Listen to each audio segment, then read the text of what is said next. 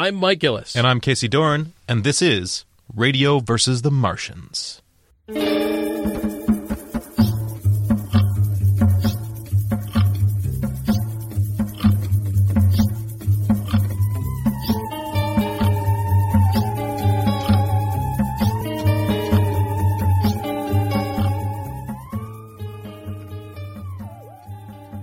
I want to hear about you meeting Armin Shimmerman. Yeah, I sat in on rehearsals of a play in L.A. It was Harold Pinter's The Birthday Party, and it had an amazing cast of sort of B-list Hollywood celebrities, and Armin was great. He was a really, really sweet guy and was amazing in the plays. You can tell he's a classic character actor, obviously, by what he does. J.G. Hertzler, who plays General Martok on Deep Space Nine, plays a voice very early in the game at the medical center in the first BioShock. He plays one of the crazy doctors. He's the one that's screaming, "Nurse, where are my patients?" And that's General Martok running around, the Klingon. Yeah, There's a Klingon in Rapture is what I'm saying. And actually, Garrick from Deep Space Nine was directing, so it was... Oh, really? Was he? Yeah. Is it Andrew Robinson? What I really, really love about BioShock 2 is that it would be so easy, and it often is the result of a lot of things that are about ideas or stories that are overtly political, is that it's so easy to turn the thing you're criticizing into a straw man, and they never do that with Andrew Ryan. Yeah.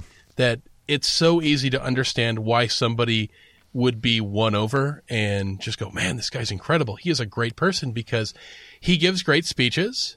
He's got a compelling voice. You understand where he's coming from, that you also see the limits of it, that he's an uncompromising guy who, through the course of the story, is forced to make compromises. Like, for instance, nationalizing that industry after he goes to civil war with another business leader. And for all his talk about, free markets, you rise as high as your ambition, he still wants to be king of the city. Yeah. Yeah, there's a lot of hypocrisy built into Andrew Ryan, and I think probably the biggest point of hypocrisy, if you're just looking at it from a pure story point of view, is that he is an explicit atheist. Obviously, he's an explicit atheist. However, he finds it necessary to concoct the Great Chain, right? And the Great Chain is essentially their religion, and it's never actually explicitly stated. We all pull. What is it? We all pull the great chain, and it all pulls us. Yes. That we all act in our own effort, and we'll pull the chain in the right direction. That it's sort of like the movement of all society. Right. And it's the fundamental lie to the system, right? Because when you go to the fish market, what is it? One of the guys goes, I was going to think I was going to go into Utopia, and then I just ended up like elbow deep in fish guts. So no, it doesn't work. It doesn't work. And then immediately when you have a Fontaine that shows those people the way out, of course, that's when the system collapses, That's, yeah. Revolution is such a huge part of BioShock because obviously Infinite's about revolution as well. And about this, every utopia contains with it the seeds of its own undoing, And think Metropolis, influence on BioShock as it is on all science fiction is really clear. And you have the sort of the top world, which is the garden, and then you have the underworld, which in Infinite is Finkton. And that, the fact that the instability inherent in that, they're both games are sort of societal criticisms coming from a different place. Yeah. It's pretty heady shit. It really is. I just love the fact that the game just plows right at it. It doesn't pussyfoot around it. It just kind of shows you why this ideology that steers this society would be attractive and also why it fails. But ultimately, it doesn't ever stop you, sit you down, pat you on the head, and tell you explicitly why it failed. Mm-hmm. Just, and it's funny because I actually have gone out of curiosity to websites that are devoted to like libertarian gamers just to see what they thought of BioShock because the game is fucking great. And I think really one of the real things of a great piece of art is if a piece of art has an ideological underpinning to it, can it overcome that underpinning and be attractive and fun and enjoyed by somebody with the exact opposite ideology? And there are all these people on this site who love the shit out of BioShock, and you just get into this it's like these weird Randian apologetics to explain why it isn't the philosophy's fault why Rapture fell. It's all Fontaine. Well, I think that speaks to great art, right? What is great art? It creates that conversation. And let's all start talking about this thing. And that's what's great about it. It's like, okay, we're going to set up all these things, and you can like explore it and have a fake-ish agency in that world, but you're going to have an opinion on like what the ending was, what the main character was, and how you were you a pawn, were you not? And I think that's what's great about it, is that it does that. And I think that what we alluded to the whole podcast is to have that with the new tools today and with this new kind of emergent kind of gameplay, which is such a I'll be the cynic here. I don't think that the having better graphic processors or having more hard drive space necessarily creates more of that. In fact, I think it creates less. I think the transition from BioShock to BioShock Infinite is proof in the pudding of the fact that giving us more doesn't mean we get more. In fact, giving us more makes video games more like movies and less like games. Counterpoint. So that isn't 100% true, because you're right when it comes to what we said earlier about the AAA title. When you have millions of dollars or hundreds of millions of dollars being spent, you worry about return on investment, you worry about what other people think about your game. And so that kind of clouds what your final creation is. But more processing power literally allows you to do things like Until Dawn, where we have 100 different endings. It's because the processing power it takes, unfortunately, to literally play out some of the different things within the game system on a DVD or whatever, even though it's digital. I agree. I think that there's definitely some allowance there that you can get more systems in play. Right, so when it comes to the emergent gameplay, you have physics. So physics takes a lot of processing power. If you make physics and then choices with that, and Grand Theft Auto worlds that are very big and Skyrim worlds, you need processing power to do that. But by doing that, and this is the brilliance, is what I want BioShock to be reinvented, this fun world, this dystopian world, in this new setting where, again, with processing power, you can play out stories within that you made up. Like, I decided I'm going to do this situation, almost like in football. If you play a Madden game, you kind of control how that play happens. I never have. You never played a Madden, yeah. No. That's not true. Maybe on the Genesis. Yeah, or in the Super Nintendo was a great one. Yeah, Genesis. Football physics. Football physics. Sorry, continue. No. It's just that concept of you can allow now, and more processing power allows this kind of emergent gameplay to happen, because you set up systems which take a lot of computing power, and then you can also set up different endings, which takes a lot of just time. A lot of it's just man hours. And so anyways, I think that that's what we can do with these stories now. We can allow all four of us to have totally different experiences at the end of BioShock. How fucking amazing would that be? Skyrim right now, we can all talk for a 2-hour podcast about Skyrim and how different stories we had. Exactly. Yeah. So I think that if we could have that in the world of BioShock, good Lord. Okay, well played. I concede. I wasn't even like a counterpart, really. I concede. You didn't have to. I love that about Skyrim, is that I actually figured out a cheat that I found on the internet, which isn't the same as figuring out a cheat, with this magical, Daedra book that you could just read it from over and over again to raise all your stats. So I maxed out my character in the game, and I didn't have any new perks to get. And knowing me, I'm not a stealth guy, so I didn't take any of the assassination sort of skills. And then I'm like, wow, I want to do all the assassin quests. So I actually had to figure out a way to do assassin quests with no assassin skills. Love it. So I have to kill people in the middle of the city without getting caught, effectively without getting a bounty. So I tried so many different ways, and I found one that worked. Bucket on the head? No, not bucket on. I'd have a lot of buckets. That's one of my favorite things in Skyrim. And cheese wheels. Cheese wheels. Cheese wheels too. Is you just make a pile of things that blocks the vision of somebody, and you can do whatever you want. Yeah. Put a bucket over the head of the Where'd shopkeeper. Where'd he go? What? I got a bucket on my head. Nothing's happening. I guess there's just empty wood in my shop. But see, you made a game within the game. Yeah, you know how I killed, assassinated people in the middle of a city?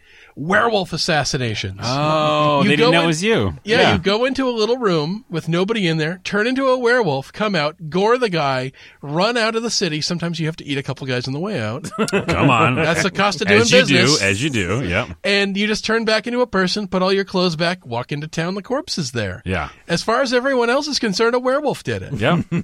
That's great. That's exactly what I'm talking about. The game within the game that you created from the systems in place.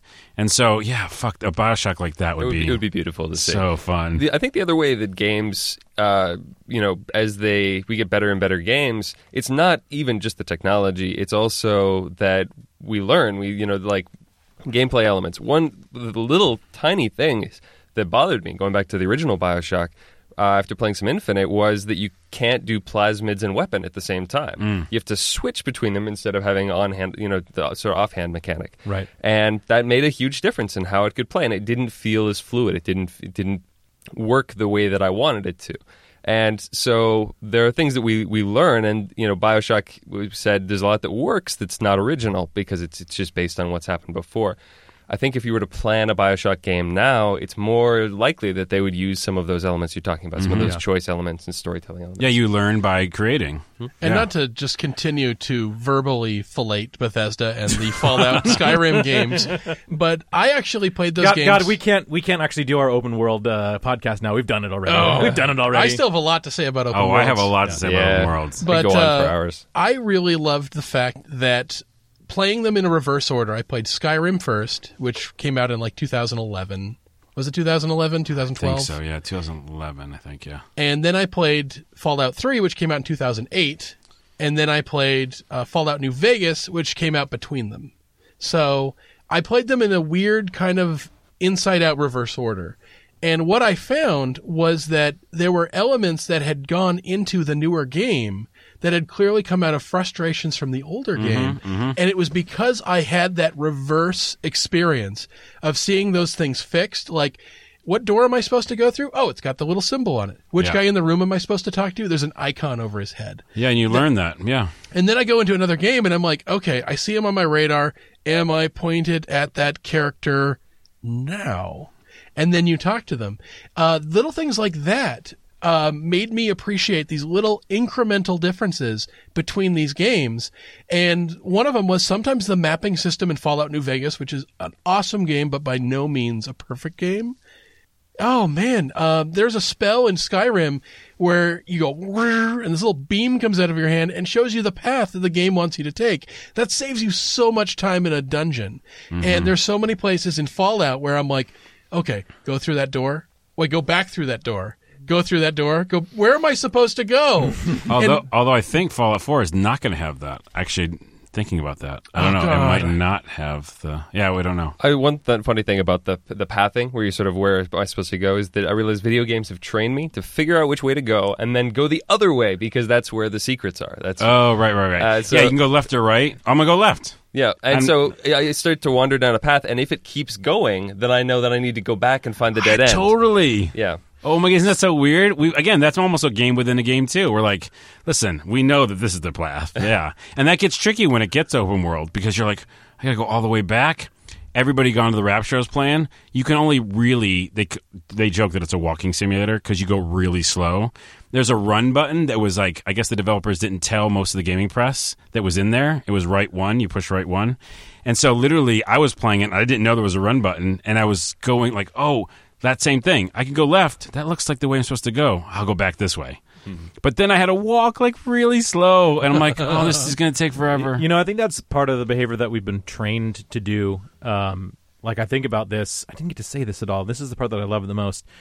The mechanic that's really annoying in BioShock and Infinite, which is like searching through containers for loot, I realize is partly a holdover from like old RPG stuff where items that you collect are a big part of the sort of currency of how you play a game. They also encourage you to go and look at the art that people painstakingly put together and built in this world. You see so much more of the world, and you find the audio diaries and stuff, but you see so much of the more of the world because you got to go like, oh, I'm going to go look in that trash can and see if there's ammo. And that actually opens up lots of stuff that if it's like Call of Duty, you're just going to like, you're going to run really fast from one end of the level to the next. You're going to follow the one straight vector that's going to get you from A to B.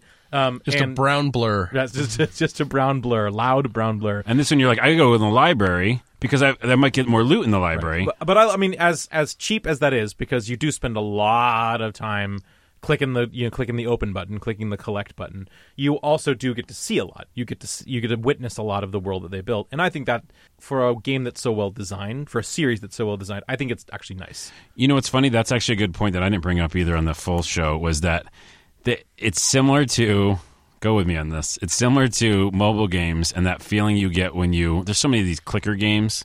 You just like click things and you just get points. And the sound effect, it's all about sound design being really good and making you feel good that you just get that dopamine rush. Yeah, dopamine rush. There's a dopamine rush in fucking BioShock because when I hit that loot button, open button, man, it just feels really good. I'm saying it right now and getting a little bit of chills. It just feels good. That's also why I love the Scrounger perk that allows you to research and juggle what you might actually be getting. It's ooh, there's a snack cake in that trash can. Yeah. You're like the world's most accomplished homeless person in the game. Those snack cakes are like a year old. Yeah. Oh, yeah. They're still good. They're like Twinkies. Yeah. Which would still be good. That also is one of the things that tears apart the cohesiveness of BioShock 2 is there's still a lot of food lying around 10 years after. Come on. There's phonographs on. There's food everywhere. The power is great. The walls look a little dingier in BioShock 2. Yeah. The thing that I always kind of wonder about, and this is just the question of where I am in the ecosystem of gamers out there. I'm certainly a much more casual gamer than a lot of people who are really, really into it. Before I played BioShock for this podcast, I had probably gone 3 or 4 months without playing any games. What? Yeah. Yeah. My nerdity kind of pulls me more in the comic book direction than the video game direction, but I do really love the crap out of video games, and I've always kind of wondered how much my thumb is on the pulse of the average gamer, because, like, I was a big fan... There's no such thing. I mean, I would argue that there's just no such thing as average gamer. I don't know if there's average gamer, but there's the people that are overly catered to by AAA games. Okay, yes. People who like shooters. I'm not a shooter fan, but so many of my favorite games look and feel like shooters. Again, BioShock... another one, Fallout, Skyrim, they all look like first-person shooters, where the only thing you see of your character most of the time is your hand. Though I always play, Fallout and stuff in third person. Well, that's the thing. We're changing that. I hate the term first-person shooter. I hate FPS because, again, it was born out of Doom. It was born out of Unreal. It was born out of really shooters, right? But now, if it's a first-person game, again, there's like a walking simulator. There's other types of ways to explain it. But I just want it to be a game, and then it happens to have first-person. And so then you don't have to, like we said earlier, we don't have to shoot things. You can just explore this world or do different ways to, move the story along. And that's the stuff I need to have to make it interesting, because I have never had any interest in any of the Call of Duty games. Oh, good. Good on you.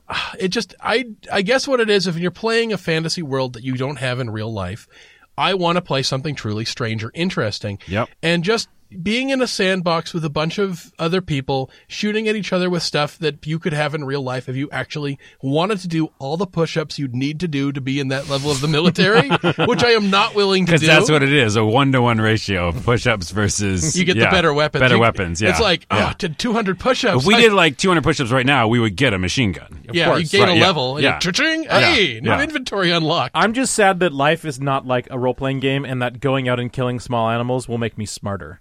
I can choose to spend those experience points to level up my wisdom. But if you eat poison, it makes you a better chemist. That's how that works. The thing that I love about one first-person shooter, I guess you could call this one a first-person shooter, much more so than games like Skyrim and BioShock, is Left 4 Dead and Left 4 Dead 2, which I love the crap out of. And I realized how atypical I was of the fan base of that game when Valve put out this question of, we want to put a new weapon in the game. What new weapon is it going to be? And I'm like, oh, I got some ideas. And I look at everyone else's response, and it's like this super specific military weapon. And I'm like, I don't know what the fuck that is. And it's like this specific thing. And it's like, oh, okay, I bet like some, Green Beret has that. I don't know what that is. For me, guns go in the same category they do for a lot of other gamers, which is pistol, rifle, shotgun, submachine gun, rocket launcher, and something that drops mines. Yeah. I mean, they're grouped by function and nothing else. Like, okay, that's a shotgun. That's a shotgun with a slightly different design. You need to play Dead Rising. Yeah. That you can like make a toaster gun or something. It's like ridiculous. One of the more fascinating parts about Fallout 4, but yes. But it's the weirdness of yeah. that stuff that makes it interesting. Same thing with Dead Island. It's like, I'm not just having a bat with a bunch of nails in it.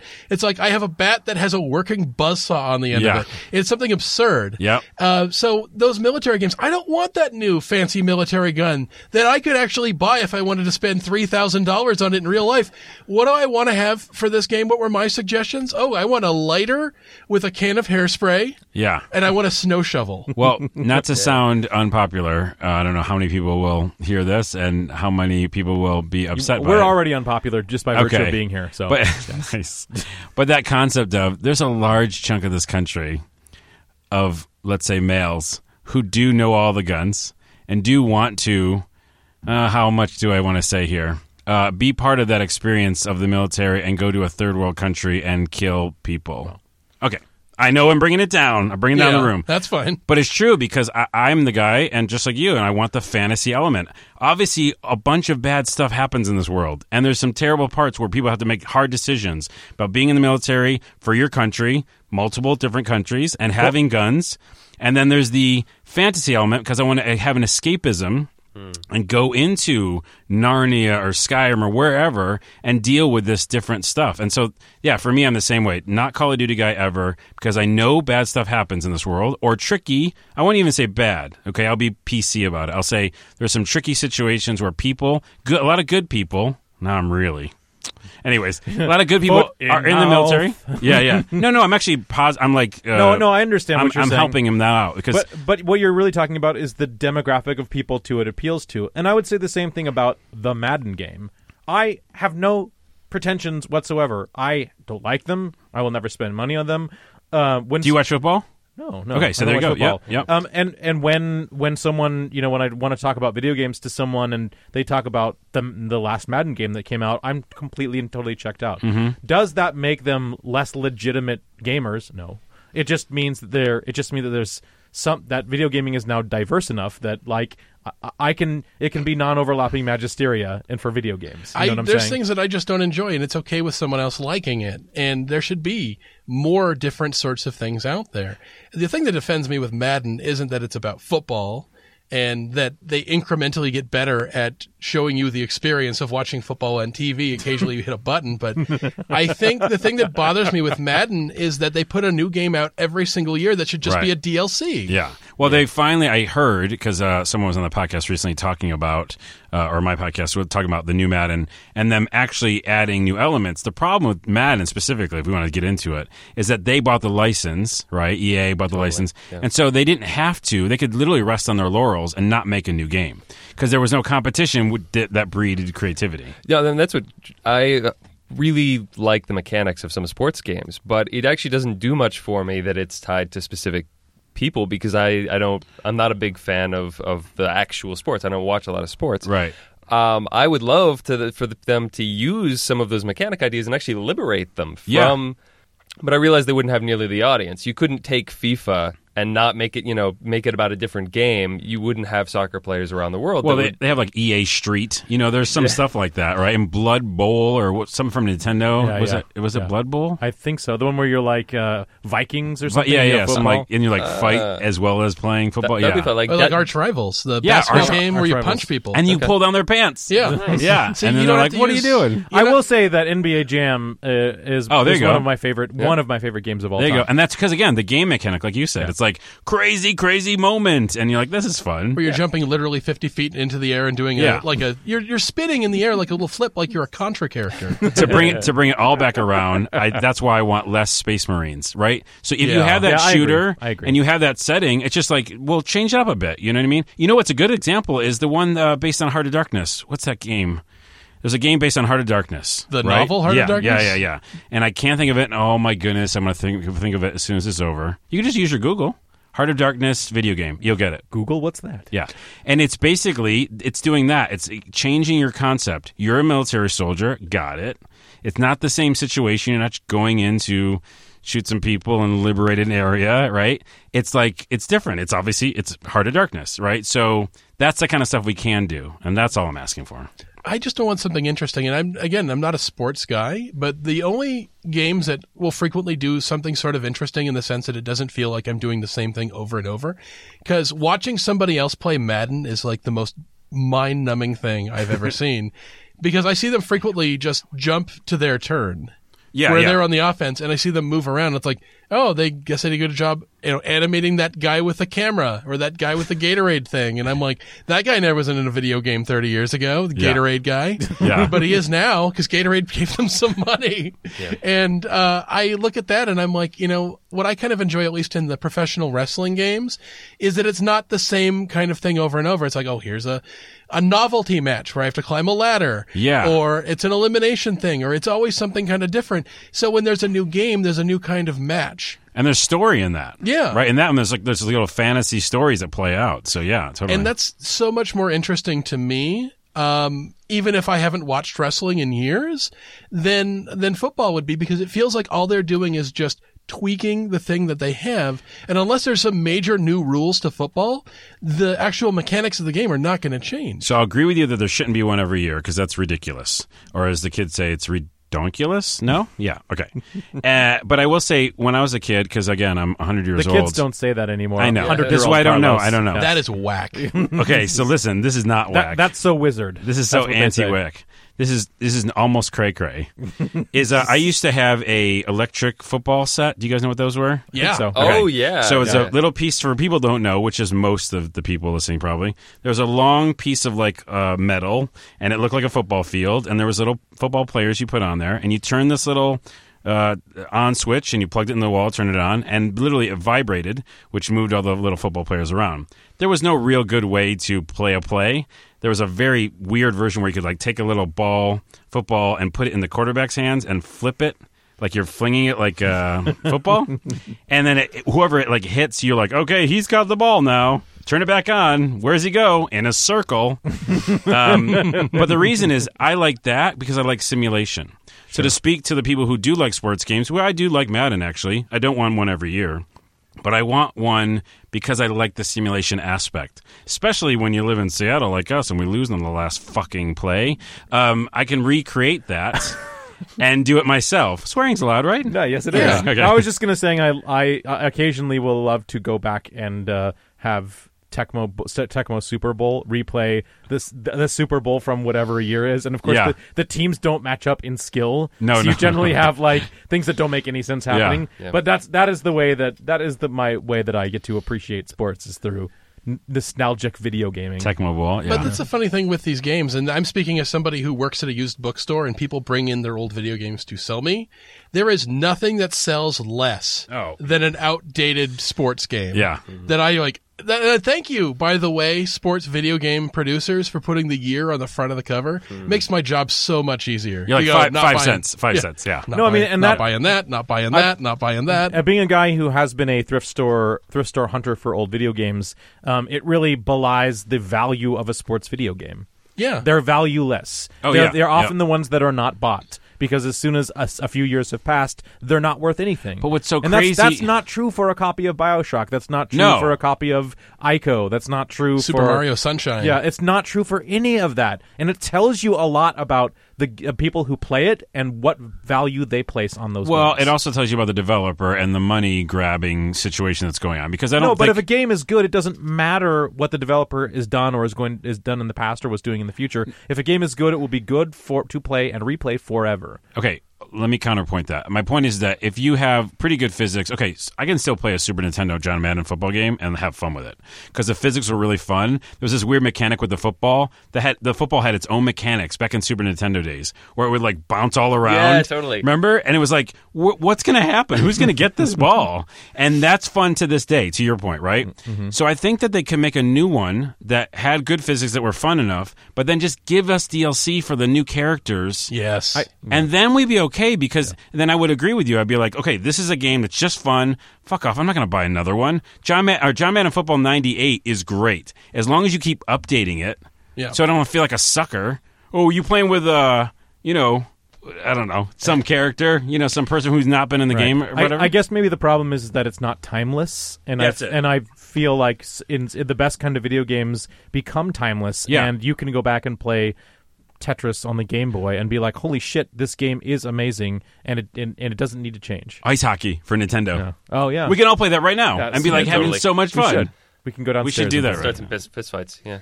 Yeah, the thing that I get in it too is that how often should a sequel come out to anything? I know that if there's a different Madden game coming out every single year, does that mean the minute they stop making this one, they're making the next one? So it's like the minute it comes off the lot, it loses value. I mean, it's a really weird thing. And you compare that to, say, Super Mario Kart. Super Mario Kart comes out once per console generation. Yeah. And maybe that's just a smarter move because it means that by the time a new one comes out, the console has new possibilities. There's things that you just can't do in the last one. It just goes back to who's buying it. It's a consumerism thing. Because people are buying it, they keep making them. Yeah. If we all boycott, back to our Revolution thing, let's make a freaking Revolution in sports games, no one buy the new one. Yeah. But they're going to, right? This is the easiest boycott in the world for me because I don't buy it now. Let's all boycott a thing we never buy. Yeah. All right. Well, I'm gonna call on every one of you to boycott to see the Star Wars movie then. Wait, what? Because didn't we agree in the car that they're going to ignore the prequel trilogy, which is a good thing? Which, by the way, the prequel trilogy is the real Star Wars. Oh, I see what he's doing. He's saying it when he's across a table. It's he can't just ignore Naboo, Princess Amidala, Jar Jar, that guy who flew the ship. Why not? He can't just ignore them. I do that all the time. He better have a blue glowy of Hayden Christensen. He better have one. I have a whole series of elaborate firewalls in my brain to ignore stuff in Star Wars that I don't like. Yeah, I downloaded the despecialized edition, which is the result of like hundreds of man hours of just unpaid nerds just going through 7 different editions to strip out all of the special It's actually effects. pretty impressive, all the sources that they pull from, all the analysis that they do to try to painstakingly reconstruct it. I think I've heard on the horizon that now that Disney owns it, they are going to offer the as close to they can get as the original trilogy on Blu-ray next year. However, Lucas has claimed that the original prints do not exist anymore, but I don't know how that's possible. I think Lucas is also a known liar. I mean, there's a lot of good things about Lucas, and we talked about that. But it always comes back to Lucas. The bad thing with Lucas, though, is that he lies all the time. Like, he says, "Oh yeah, I wrote these like years ago," and it's like, no, this is totally a first fucking draft. This script and. You look at episode 1, then you look at episode 2, it's clear that, well, that shit didn't work. I'm cutting that out. Less Jar Jar, no talk of midichlorians. You didn't write this 10 years ago. You wrote this as a response to the last thing. Yeah. So don't lie to me. It's the same sort of thing. So when he says that he destroyed the Masters, I don't believe him for a second. I think he's saying it to shut nerds up. Yeah. By the way, Unpaid Nerds, great name. Like, that should be a podcast. Yeah. Also, someone told me a story once that they were going to go to a Halloween party or something like that dressed as Jar Jar, only if, like, their 20, 30 friends went all as Jar Jar. And they were like, they're going to all come as a bunch of Jar Jars. No one else did. Oh, my God. And it was just him. That's the story of my life. Oh, I'm a Jar Jar, unwanted. You know who I feel really bad for? Probably the most in the Star Wars prequels is Ahmed Best, who played Jar Jar. Yeah. Now, the reason I feel bad for Ahmed Best is that he probably says, man, I'm playing a CGI character. I don't know if there's ever been done a fully realized CGI character. This is going to be huge. My career is going to be based on this. But the problem was his character was fucking awful. Yeah. And people sort of racist. Yeah. I think I so. disagree, not sort of. Okay. I'm just calling it like it is. Still not as racist as the Trade Federation Totally. guys. No, yeah, Those guys are way more racist. Yeah. Oh, my God. But you look at this character and you Jedi think, mind tricks don't work on me. Only money. oh, Jesus Christ. And what I love about the racism of Watto is everyone disagrees about what race he's making look really, really bad. I've heard about 5 different answers, and they all kind of work. Yeah. Let's just agree that I don't know. He's universally racist. It's just like, so, it's a flying gonzo in a wife beater shirt who runs a chop shop and is really, really greedy. But what I just find so weird, I feel so bad for Ahmed Best, is he could be what Andy Serkis is now for CGI actors. Andy Serkis is so good at playing a CGI character that if he doesn't play one, he actually makes money in Hollywood teaching other people how to act in CGI. I mean, he played. Andy Serkis had a very small part in the Age of Ultron, didn't he? He got his arm cut off, I think. He wasn't. Yeah. He's going to be a bad guy in another one. He's one of those characters he's that recurring. is going to be a villain called Claw. So he's going to pop up again. Set up. But I mean, he was Gollum, he was Caesar, he was King Kong, he was a lot of CGI characters. Plus, He's been apes. He's been a lot of apes. And small ape-like creatures. Yeah, and so, I mean, this is who Ahmed Best could have been. He could have been this revolutionary actor who is all about embracing this new technology, except his character is universally panned because he's basically just fucking Snarf from Thundercats. So, you know what we should do? Let's all follow him on Twitter. Let's make him feel good. Is he on Twitter? Yeah, Ahmed Best, I feel bad for you, dude, because I could totally tell you're like, shit, I'm in a Star Wars movie. This is the beginning of something great. He's probably a nice guy, but, Ahmed Best is not the only person whose life George Lucas has ruined. Come on now. He's got a trail of corpses behind his mistakes. Are you talking about like all those people who worked painstakingly on Academy Award-winning special effects that he wiped out of history?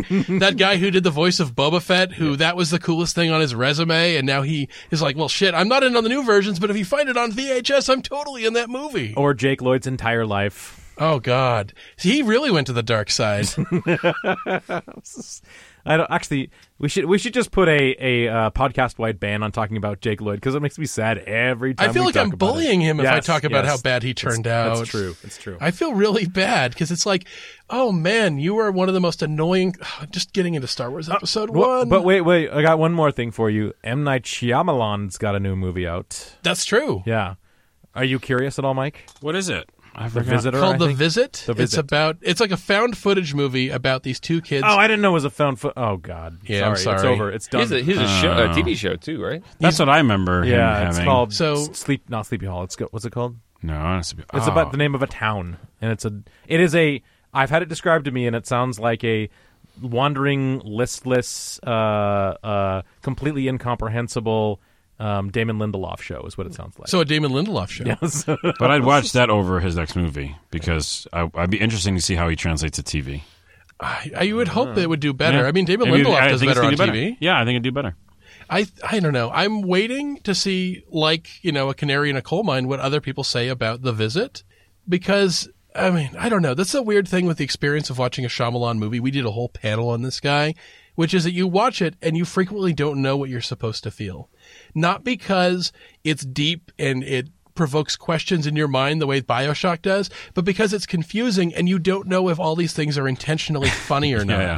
And And you're like, also, it's about the trees. it's all It's the about the fucking trees. trees, guys. Hot dogs. Good Hot Lord. dogs. It's like characters have these bizarre quirks that you wonder. It's like, okay, I get it. He's really into talking about hot dogs. What's the point of that? Yeah. And it's like he really wants to do something like the Coen brothers, but he just is kind of and throwing weird for weird's sake in there. Incidentally, the Coen brothers, they're involved at all, but the Fargo TV series is so good. I've heard amazing things. It's so good. It's coming back soon. So can we jump way off back to BioShock? Please. Sure. What's Sure, why that? So I was reading a bunch of fan theories, which is lots of fun. Trying to piece together things about the ending and things about sort of consistency. One that I really liked is that he is that the Lutesses have sent him through 122 times before. Whoa, I like that. Because when they make you flip the coin and it's heads, there's 122 marks already on there. Oh, dee-dee-dee-doo-dee-dee-doo. I like that. One thing is, you've come into the reality of Comstock, right? Like DeWitt's universe, he starts wherever, and then he's been brought into Comstock's universe. Then why is it that Slate recognizes him, recognizes DeWitt, But and not Comstock. But not Comstock. Yeah. His voice has changed too. I mean, the voice is totally different as well. Didn't they say something about the effect of going through this many times of the portal? It's affected him and made him older or something? It rapidly aged him, is what they said. Yeah. Okay. And made him sterile. Oh, That'll happen. that'll happen. As it'll do. Yeah, it's weird. I also didn't get to mention at how, despite the fact that Ken Levine does not have children, it's such a fixation of his narratives is that relationship between parent and child. Because Yeah. you have You have Andrew Ryan and Jack, the main character, who he thinks of him as his son, and also Fontaine does too. Like they consider themselves paternal, big sisters, big daddy's little sisters as well. The BioShock 2 is definitely about a father and a daughter, and then Booker and Elizabeth are about it as well. It's fun. I mean, it opens up ways of interpretation for me looking at the game differently now that I am a parent. But it's funny that someone who does not have children and he's older now, so I don't think he will have children, that he weaves that as part of his narrative. Well, maybe that's the case in point. Why? It's not in his life, and he's putting it back out in games. I mean, yeah, like how Tarantino doesn't have children because his films are his children, that kind of thing. Yeah, there's that. But I look at maybe it's I mean, we don't all have children, but we all have parents. Yes, so that plays into true. it. We all have that experience from at least one angle. And not all of us. My parents died in a fire, and it was terrible. No, I was thinking about test tubes. I was born, and I'm a clone. I was born. So I wanted to say one thing I get to mention. This is a better answer to your first question. Okay, give me the better answer. You gave me you gave me a question. I'm sweating. It's warm in here. I'm gonna be transparent. Here's my answer to your first question. While Deus Ex and Fallout are obvious influences, I think the original game is quite amazing because of its setting alone. Yeah, that's what I wanted to say. Setting alone was the conclusion that you all drew. Yeah. Very nice. Thank you. Nicely done. Okay. I got one more. Oh, please. Please. This lay it on us. This might be a fun place to stop. At the end of Infinite, when you go through Rapture, in the first BioShock, it comes out that the reason that you can activate the Biosphere is because of your fact that you're related to Andrew Ryan. It's the fact that you're genetically so close to him is the way that you can control it. But then DeWitt is able to do the same thing. Oh my God. Let that explode in your brain for a second.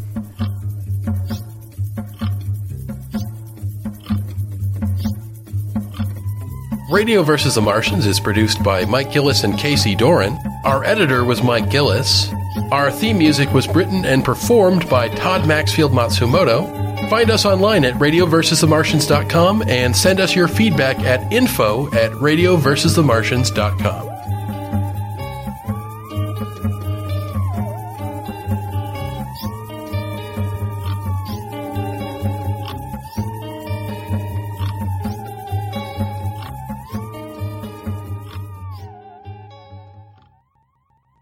Give me that again. Timeout. If it's in the game, it's in the game. John Madden Football 93 for Super NES and Sega Genesis. Where'd that truck come from? EA Sports. It's in the game.